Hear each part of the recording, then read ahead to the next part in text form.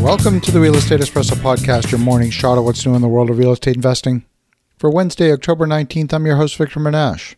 On today's show, we're taking a look at the impact of the falling euro on U.S. real estate. A recent report by brokerage house Marcus & Millichap looks specifically at this question. The euro has fallen by more than 15% this year, reaching a more than 20-year low in September. Governments made decisions to be stimulative to the economy or restrictive. In the U.S., the Federal Reserve is supposed to operate independently from the elected government, and its mandate is to bring maximum employment to the nation and to maintain price stability. Since the start of the year, the Fed has increased interest rates 5 times so far, and it's on track to increase interest rates 2 more times before the end of the year. The federal funds overnight rate is currently between 3.25% and 3.5%, but we expect those rates to increase to more than 4.25% before the end of the year. In fact, with the latest inflation numbers, I personally would not be surprised to see the interest rates hit 5% by the end of the year. In contrast, Europe is in an economic crisis and an energy crisis. Having a war in your neighborhood casts a huge shadow over the entire continent, to say nothing of the human tragedy that the war is bringing to millions of people. Governments in Europe have been trying to compensate for the higher energy costs by bringing fiscal stimulus to the population. There are currently widespread protests in France over high energy costs. The French government has pledged 100 billion euros to help ordinary citizens combat high energy prices. That means deficit spending and increased debt levels in Europe. But when you look at monetary policy, the European Central Bank has only raised interest rates to 0.75%. So if you assume that within the term of the monetary instrument, say the next 90 days or the next 365 days, you assume that neither the U.S. nor the European Central Bank will default on its notes, the U.S. T-bills are more attractive than their European counterparts. All other things being equal, there will be a flight of capital out of European bonds into U.S. T-bills. It's that interest rate differential that's causing global investment dollars to flow out of Europe and into the U.S. The exchange rate between the currencies is merely a reflection of that flow of capital, of that supply-demand situation.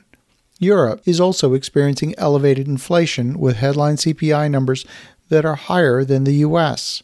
The continued stimulus of the European economy means that rather than fighting inflation in Europe, they're actually fueling inflation. When you combine the economic contraction that results from the energy crisis with the elevated inflation, the potential exists for real stagflation in Europe. That means that not only will European investors be buying U.S. dollars and U.S. treasuries, they'll also be purchasing dollar-denominated assets, like, for example, real estate. Over the past 20 years, Europeans have invested an average of $11 billion in U.S. real estate each year.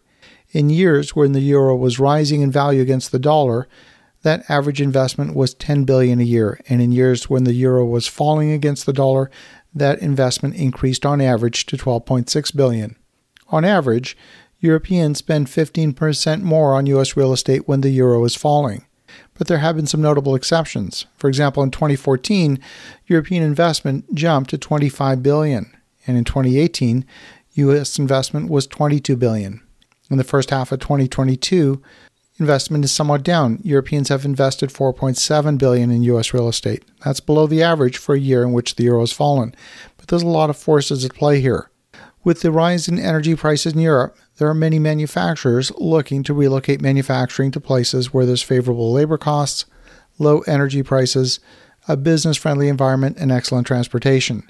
That might favor investing in U.S. manufacturing capacity when the default decision to relocate to China might be considered too high risk from a geopolitical perspective.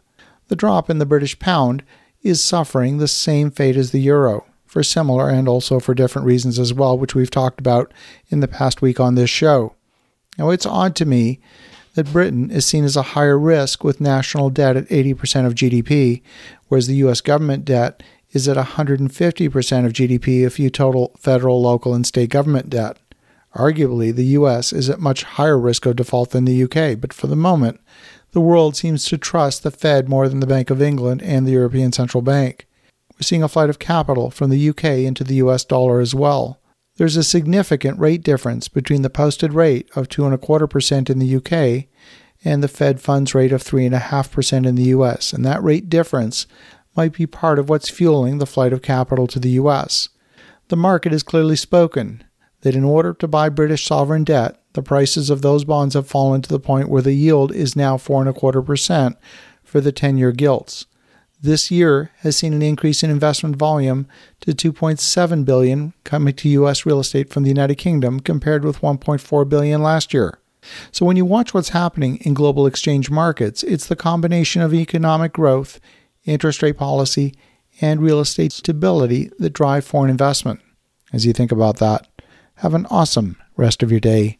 Go make some great things happen. We'll talk to you again tomorrow.